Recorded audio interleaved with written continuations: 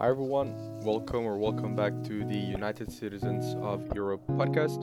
This is Luca, and today we're going to discuss about what is going on in Italy, its new governmental crisis, and we're also going to discuss a bit about Italy's foreign policy. We're going to mention Italy's presidency in the G20 and how to maintain a good international reputation even though you change government constantly.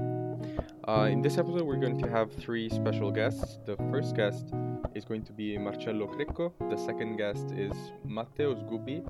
And then we saved best for last, and we have Professor and former diplomat Guido Lenzi. I hope you enjoyed this episode. Hi, Marcello. Before we start the interview, why don't you tell us a bit about you? Yes, hello everyone. And first of all, thank you so much, Luca, for having me on your podcast. My name is Marcello. I live in Rome and I am a student of international relations at Sapienza University of Rome. It takes us to what's going on today. You study in Rome. You're from Rome as well, right? Yes, I'm from Rome. And everything is happening in Rome. So yeah, why don't you tell us what's going on in Italy? Yes, of course. Actually, it's happening a really big mess. It happened that what all analysts had suspected for months has come true. Yesterday, former Prime Minister Renzi withdrew his two ministers from the government and officially kicking off the umpteenth Italy's government crisis. Just think that this is the 72nd governmental crisis in 72 years. So, on average, we have one political crisis each year. That's why abroad Italy has this reputation for being such a politically unstable country. During the press conference, Renzi preferred to make a long list of things that he doesn't like in the current government rather than explain the possible strategies or the vision of his party. Former PM Renzi has been showing signs of intolerance and dissatisfaction within the government for several months. And in recent days, he has been on many talk shows publicly criticizing the government he himself contributed to form in September 2019. And frankly, often he still boasts of having brought down the previous populist government. Yeah, but again, he is part of the new government, like not physically, like he's not really part of the new government as himself, but as you said before, he has two ministers from his party Yes, that yes. that are part of the government. So can we, just to be more broad, in case the audience doesn't know, like, can you explain a bit how the government in Italy is formed? Because right now we're talking about this government that has two ministers, which is the Renzi's party, which is called Italia Viva, but there are other parties in this Yes, government. the Can you please tell us a bit, like, which are the parts that are composing this government? Yes, of course. So the current Italian government is composed by a coalition, a ruling coalition, which is something very common to Italian politics. The current coalition is formed by the Democratic Party, which is the biggest left, center-left winged party, and the Five Star Movement, which is an anti-establishment or populist centrist party, and a minor party, which is called Free and Equal, which is a left-wing party. So, and the fourth party is, as you said, Italia Viva, which is a center party and is the political party that Renzi created and founded 1 month after he contributed to former the current government, which was in September 2019. Yeah. The current coalition is formed by four parties. And again, you said that, like, Renzi helped forming this coalition, but again, before this coalition, there was still another government, still led by Conte, with Conte as prime minister, but it was a completely different government, because right now you said that basically most of the parties are either center or center left, Yes. whereas before it was a center right wing party, right? Yes, let's start by saying that Conte's political experience is certainly unprecedented from many points of view. He was a university professor of private law with no previous political experience at all and was proposed as prime minister by the Five Star Movement in June 2018. As already mentioned, Conte's first government was openly Eurosceptic and carry out a very tough policy on immigration because it was a two-party coalition composed by the Five Star Movement and the Lega, or in English, the League, which is the biggest party of the right wing. Indeed, in that period, he showed a political weakness towards former Minister of the Interior and leader of the League, Salvini. After a contest for government fell, and as I already mentioned, Renzi was the one who favored the setup of a government between the Democratic Party and the Five Star Movement. Then Renzi contributed to create the second contest government, widening the parties in the ruling coalition because, as I said, he created his own party after the inauguration of the second contest government, which is very unusual, very uncommon in the Italian politics. And this is possible because our constitution says that there can be multiple governments during the same legislature. So the essential condition is that there must always be a relationship based on the vote of confidence between the houses of parliament and the government. But there's absolutely no limit at how many governments there can be in the same legislature. Yeah, and we're talking a lot about coalitions, but why are coalitions so important in the Italian context? Oh, that's a really good question. Italy is a parliamentary republic. Our constitution says that the electoral body vote for the renewal of both houses of parliament every 5 years. So Italian politics are historically fragmented into many parties. We also have a low threshold. Currently, it's around 3%. That doesn't ensure a solid governance. So that is why every major party needs at least one or more minor parties in order to form a coalition able to obtain an overall majority in both houses of parliament. It's important to emphasize that Italy adopted a unique political system, the so-called perfect bicameral system, which basically means that each house has similar powers and each has the authority to amend or block the other legislative initiatives. Yeah, I mean, it sounds crazy maybe for other for people outside, like for people abroad, but we also have to say that like this kind of system was adopted, like our constitution was written like after World War II, so of course like we needed like let's say Yeah, to be extra careful for every law that was passing. So basically, it's basically like how is it called? Like the double security check that your phone yeah, double asks for security. anybody. Yeah. So like that's kind of like the same mentality that let's say founding fathers, the people that wrote the constitutions, had in mind, even before having smartphones. So that was a smart move. Yeah, yeah. Um, okay, so now let's go back to what happened. So two ministers of Italia Viva resigned. So two ministers from Renzi's party resign as ministers. So Yes. what's going to happen next? Like, what are the possible future situations that might happen? Well, let's say that this is surely a $1 million question.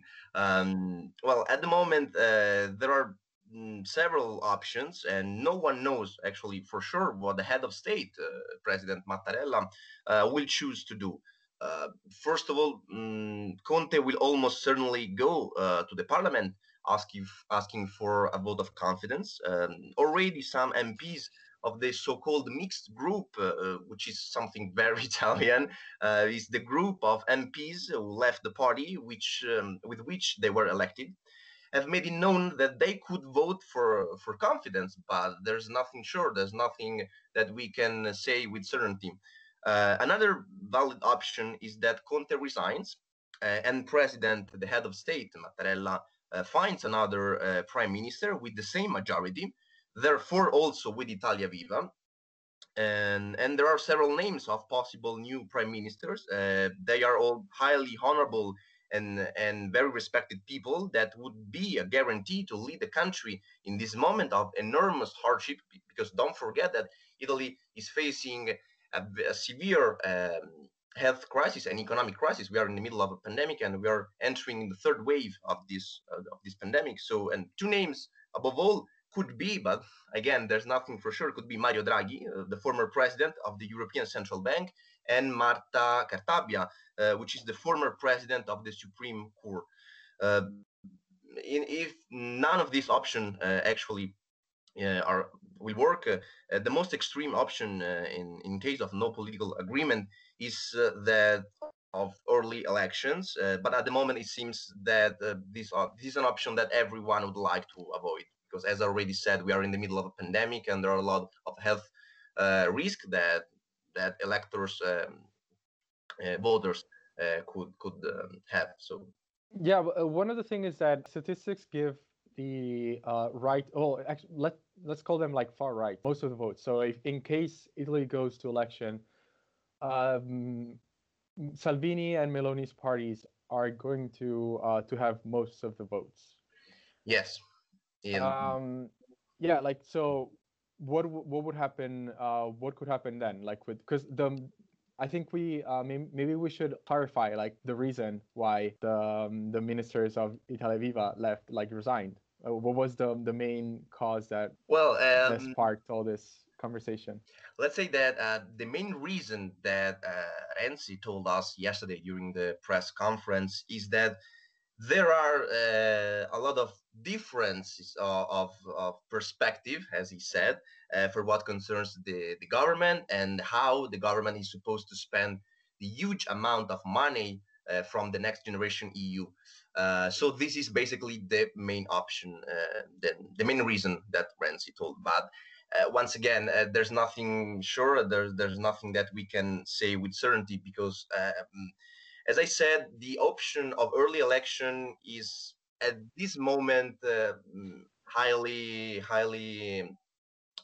improbable, because no one likes to go back to early elections. But as you said, there is a coalition, the far right coalition, which is composed by basically three parties: the Berlusconi's party, which is a center right party called Forza Italia, and then we have the two major parties of the coalition, which is the already mentioned Lega, which is the Salvini's party, and Fratelli d'Italia, it's Brothers of Italy, which is a party that is growing very fast. It's growing very fast and is growing a lot.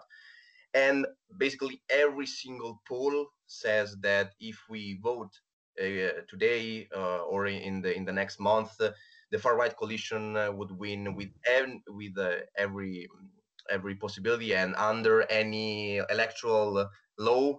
So they have like 49% of votes. So if we voted today, Italy would have, without any doubt, a far right government. But it would mean that Italy would have to give to the hands of your skeptics the possibility to decide what to do with EU money. Yes, you're absolutely right. Because Italy in March, April is going to receive first part of the EU budget that was created, that was set up to recover from the pandemic. So yes, if we voted today and if we had a far right government, it would be a big problem for Italy, and it would be a big issue for the entire European Union, because Italy, which is the third largest economy in the UN, which is one of the founding countries of the European Union, would have a far right government that would have, without any doubt, an overall majority in both houses of the parliament. Yeah. That's a bit really a big risk. That's really a big risk. Yeah. Okay, I think I asked you all the questions. I really enjoyed this conversation, and thank you again for having me on your podcast. Thank you. Bye. Bye, everyone. Ciao, Matteo. How are Ciao, you? Luca. Fine, thanks. Okay, so before starting the interview, I wanted you to introduce yourself a little bit. Okay, thank you for this opportunity. I'm Matteo Sgubbi. I'm from Imola, near Bologna, and I live there. Currently, I am attending the last year of the master degree in diplomatic affairs for political and security at the University of Bologna. Let's start talking about what happened in Italy, specifically the two ministers of Italia Viva, so Renzi's party, that resigned. Why did they resign? Okay, it is important to remember that the resignation of a minister does not entail the fall of the entire government. In Italy, the government crisis occurs when the prime minister does not receive sufficient votes of confidence in parliament or when he resigns. In this case, the members of Italia Viva in government resigned because they disagreed on certain issues. Italia Viva criticizes the behavior and the management by Prime Minister Conte on some dossier. First, the management of the pandemic, and secondly, the plan to spend the funds of the Next Generation EU. Moreover, further issues that have caused disagreement on the part of Italia Viva and part of the Democratic Party. Concern the delegation on the secret services, the reform of the statute of limitation, the economic measures taken to cope with the post-pandemic economic crisis, and also the communication and the legislative method used by President Conte and his staff. It is out of the cornerstones of democracy to think of governing the eighth country of the world through administrative acts, the so-called decrees of the president of the council, or using press conferences with unified channels only to increase personal consensus, not to mention the administrative management of the first part of the pandemic and the vaccination campaign.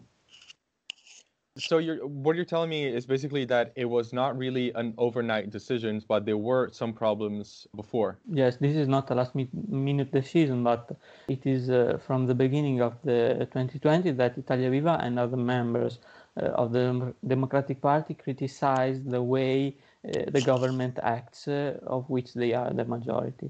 The Prime Minister underestimated everything and everyone, not just Matteo Renzi. The government had been facing problems for months. If it hadn't been for the tragedy of the pandemic, this government would have fallen last spring. The current pandemic had worked as a political glue in an absolute emergency phase, and therefore Conte and the government have banned the entire action on his executive on the health emergency.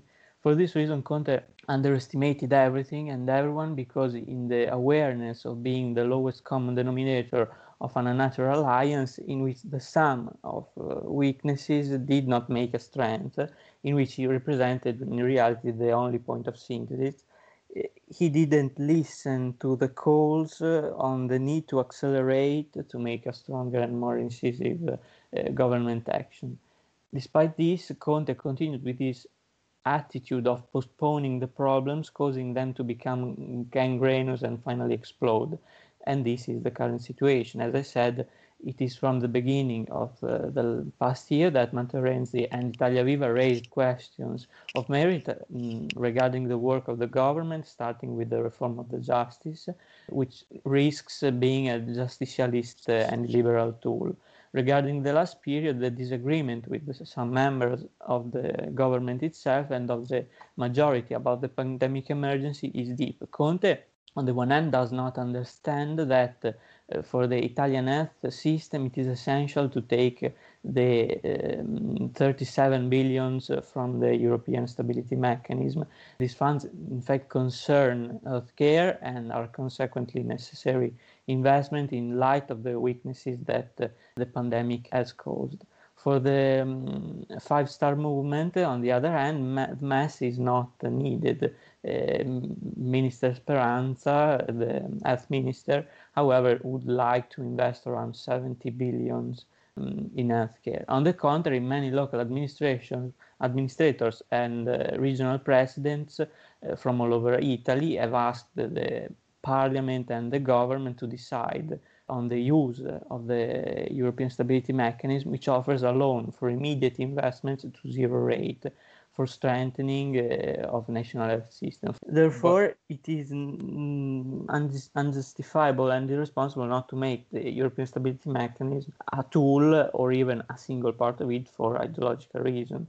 And if you let me, last but not least, it is unthinkable that the government decides to allocate more funds for the cashless bonus than funds for the revival of youth employment. If the visions of how the Italy of the future should be are so different, it is consistent that Italia Viva decides not to be part of this loss of opportunity, where there is a willingness to collaborate and listen to each other, to take advantage of all the opportunity that this emergency puts before us. Italia Viva is willing to be part of it, but when there are no assumptions of a shared direction, then we do not want to be accomplices of these crimes, if we can call like this, against the generations of tomorrow. But one of the things is that, there's still like a governmental crisis during a pandemic, and that's something that was a bit criticized, of course. Yes, some people criticize the moment of this political crisis, but I do think that there is no perfect moment for a government crisis. When you are in emergency, you should wish that the administration of the emergency is being taken by the best people in the country. So if at the moment there are not the best people, it is the best moment to change them. But some people also criticized the condescending way in which Renzi's acted with two ministers, because we have to say these two ministers are women, and he described these two ministers as his ministers, whereas they are ministers of the people. They should be at least, if you want to talk about his as in they are part of his party, but not his personal ministers. And then another thing that was criticized again was also the way he was touchy with Minister Bellanova, again in a very condescending way. This was also also his kind of communication strategy was also not that well thought out, and I'm really not a fan of the way everything was portrayed. What do you think about it? I absolutely do not think that the ways Matteo Renzi used in the press conference were sexist. It is evident that when a person personally funds a new party and is followed by friends, he ends up saying that as a leader and as the founder of that party, the ministers are his ministers because the party is his personal construction. But of course, Italia Viva is a party with many personalities all over Italy, even in the local territories. Elena Bonetti and Teresa Bellanova and both Ivan Scalfarotto and Renzi are tied by a deep friendship that is rooted in the depth, and that stems from the battles they shared together, even when they were in the Democratic Party and when Renzi was the secretary. Senator Bellanova and Renzi also fought battles during the government from 2014 to 2016, when Matteo Renzi wanted her as the subsecretary of state in the Ministry of Economic Development.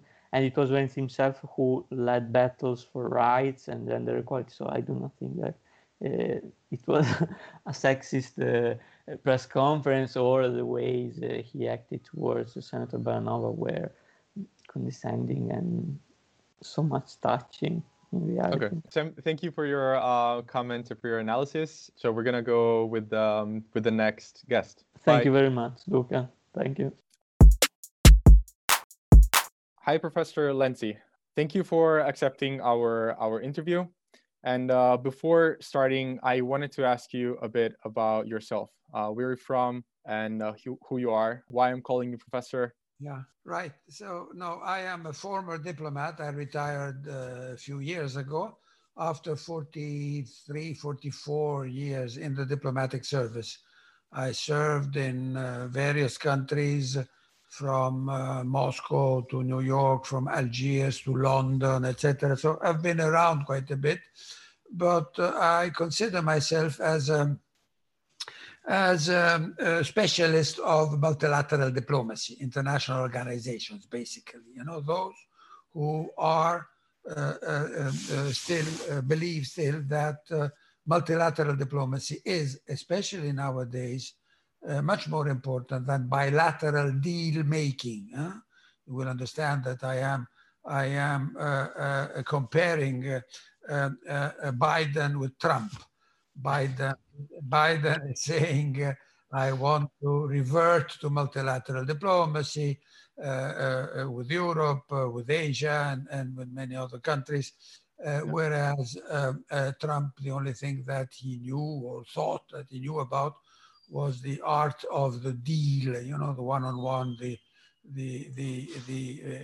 bilateral relationship, confrontational, which is something that the diplomat doesn't do for a living. But he's an entrepreneur, so maybe that's why he was like this. And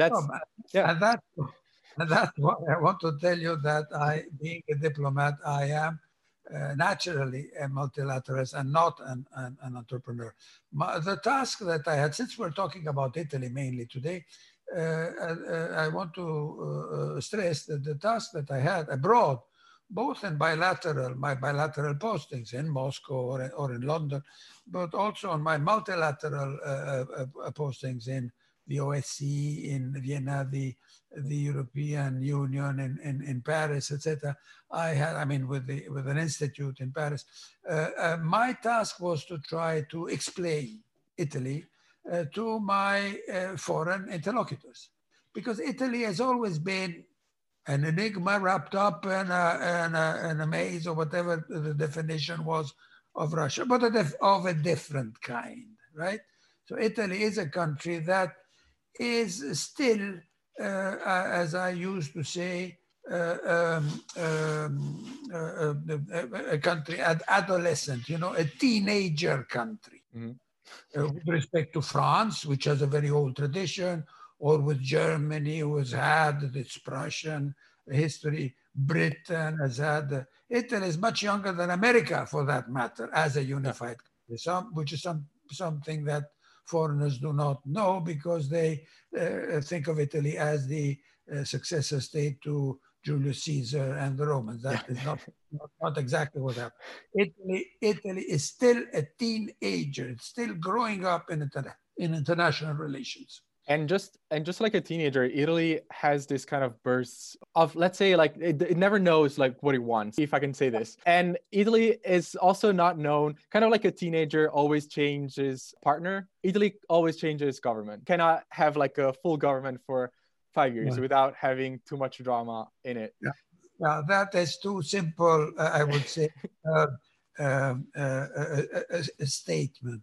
Italy, you must realize that Italy has grown ever since it was united 150 or so years ago in the cracks of the foreign policy of others, Cavour, you know, and Giolitti, and then even Mussolini, if you want, all the way to De Gasperi and so forth. Italy always grew and developed its national identity and its foreign policy that resulted from it with respect to the policy, the foreign policy, the policy that was made by the others, which is still what is happening today.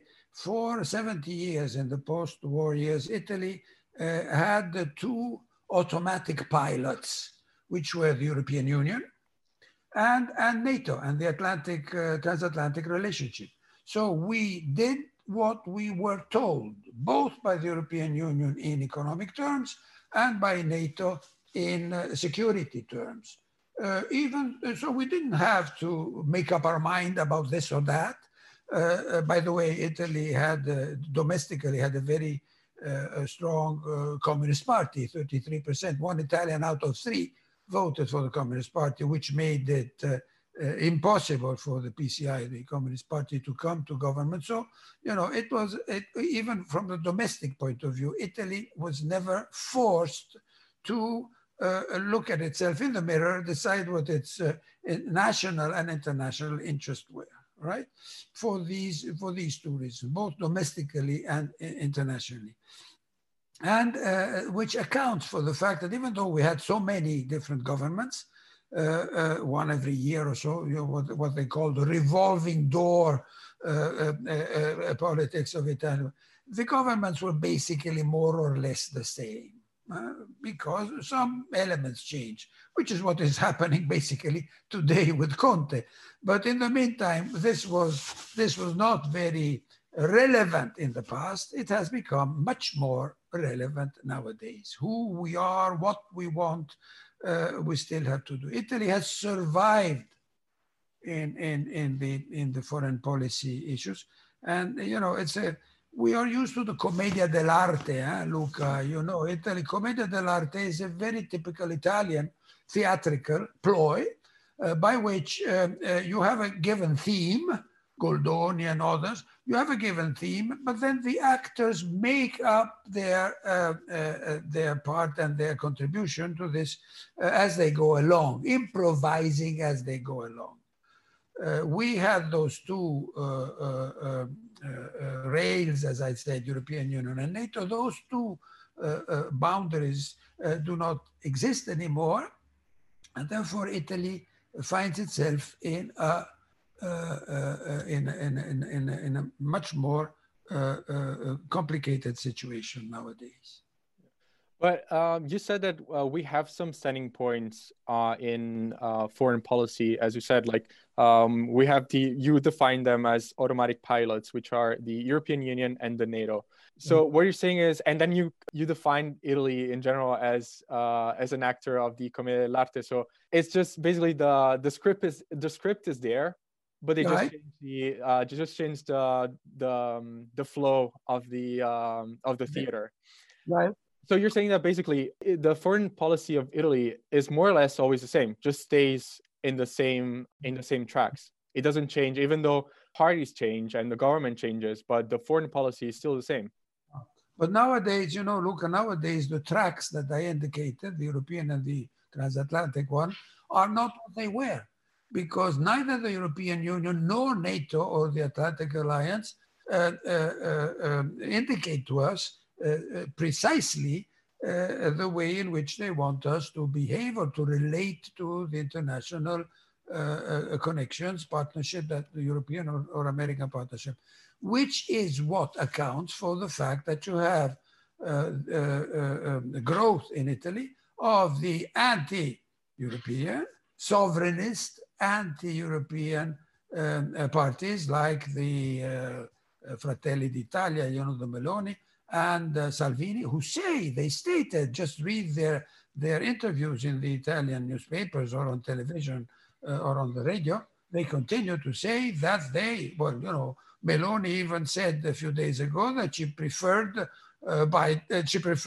Trump to Biden, which doesn't make much sense politically, And let's also add that she said this after commenting the raid in Capitol Hill. Absolutely. That's what makes it worse, I would say. But that is the point. So, there are some illogical or unexpected developments in Italian domestic politics that are worrying. And if you want to go along and discuss the situation with what is happening with the Renzi withdrawing from the government, that is what it's all about. Renzi was the one who terminated the first Conte government when Salvini said that he was against the European Union. Mm-hmm. And Renzi said, okay, we cannot go on like that because we need the recovery fund, because we need the what's it called, the other one, the stability mechanism and so forth. And we cannot have somebody in the government asking for money from the European Union, stabilization funds and so forth, with somebody in the government, an important part of the deputy prime minister of the previous government, declaring that he is against the European Union. So Conte was the one who terminated the previous government, and Conte is the one who nowadays, and he said it as much yesterday, attributed to the hesitancy of the Italian government with respect to the funds, request of the funds that we need from the European Union and so forth, attributing to the hesitancy of the government, it's his decision to go against it. In other words, I think that I have this impression that what Renzi is doing is on behalf, mark my words, on behalf of the Partito Democratico. Why would he do this? Because the Partito Democratico is the junior partner in the present Conte II government. The main party is the five-star party in terms of popular votes and parliamentary influence, and therefore it is the five-star party that decided that it's still hesitant about the mess, whether we should accept it or not on ideological grounds and so forth. Messing up, confusing the identity and the image that Italy projects in Brussels. So Renzi is, in a sense, taking the chestnuts out of the fire for the Partito Democratico, contributing to reinforcing the influence of indirectly, of course, reinforcing the influence of the PD in the government. Secondly, another important thing, Renzi has been saying yesterday and has been saying this for months, he is, stressing and voicing the economic and social frustrations that are in the Italian population due to the COVID restrictions and so forth. Now, there are people who cannot go to school, who cannot keep open their businesses, have to shut down their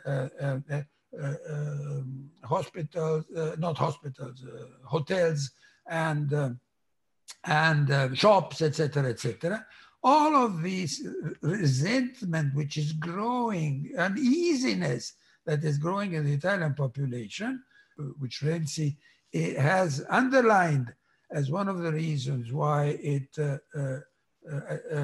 denounces the silence of this government about its long-term social and economic intentions beyond the COVID crisis. If Renzi hadn't done so, the right would have, profited from such resentment.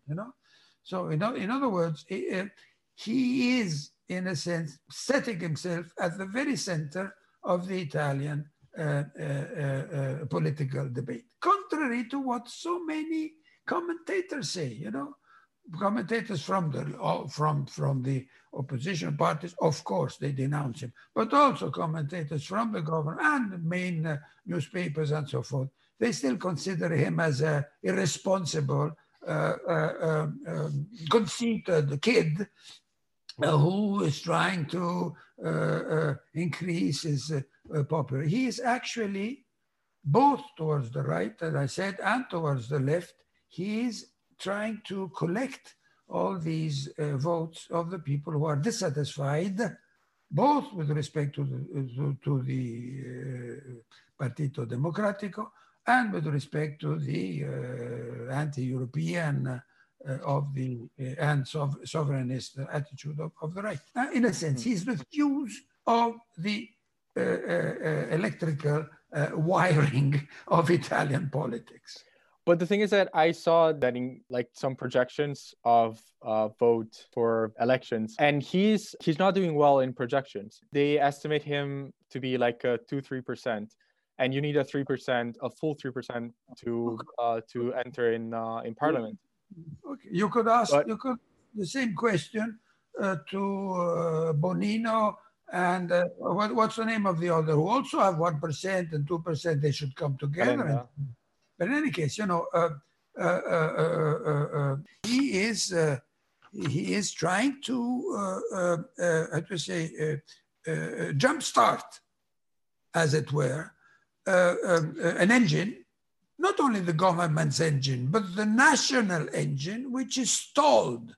Because the problem with this Italian government is it is stalled. It has been dealing with the pandemic, as best it could, but nothing else, has no vision about the future. And that is not only the vision about the COVID, it's the vision of Italy in the European Union. Mhm. Does Italy want to be one of the 3, 4 countries that are going to promote an improved European Union mechanism and so forth? Does it want to be to contribute to the conference on the future of Europe? By the way, something that has been there that Macron has proposed, or does it simply want to complain about what Macron does or what Mrs. Von der Leyen does? You know, Yeah. We're always complaining. Italy is complaining about what the others do, but it does not contribute to the political debate that is needed, both in Italy and in Europe. That is a problem. Yeah, and actually a lack of international view is an issue, especially this year, because now Italy took over the presidency of the G20. Of the G20, right? So my question would be like, are Yeah. we going to be able to have a stable government by the summit? Yeah, but that is Italy will have a government. I'm not too worried about that. I don't think we will go to the elections. I don't think that we will have another government, maybe another prime minister, maybe another. But the important thing is that you have the parliamentary approval, that you have a majority in parliament for whichever new government is going to take over from this one. That is out of, and nobody wants to go to elections nowadays for various reasons, apart from the opposition, of course. Yeah. Which is the only one that could benefit from it. Furthermore, we're not going to do that. Italy is chairing the G8 for this next year. It will not be able to impress an agenda or indicate some innovative common denominators for the G7, the most important, for the G20, for the 20 most important countries in the world, most relevant countries in the world. Italy will not be able to write a song sheet, as it were, for this by itself. It will need to demonstrate and indicate that it is acting on behalf of the European Union. Otherwise, what it says may be interesting, funny, and okay, but if it doesn't have the weight of the European Union behind it, its influence on international matters, whether in the G8 or otherwise, will be diminished. Yep. Yep. Now, Luca, if there is a country, the treaties of Rome of 1957 of the European Community were signed in Rome, not by chance, but because it was Rome, Gaetano Martino, the foreign minister at the time, a liberal, and who when the European Defense Community collapsed, fell, what was that, 3-4 years before, it was Italy who insisted, with Belgium, Italy and SPAC, Martino and SPAC were the ones who brought the negotiators to Messina because Italy needed Europe.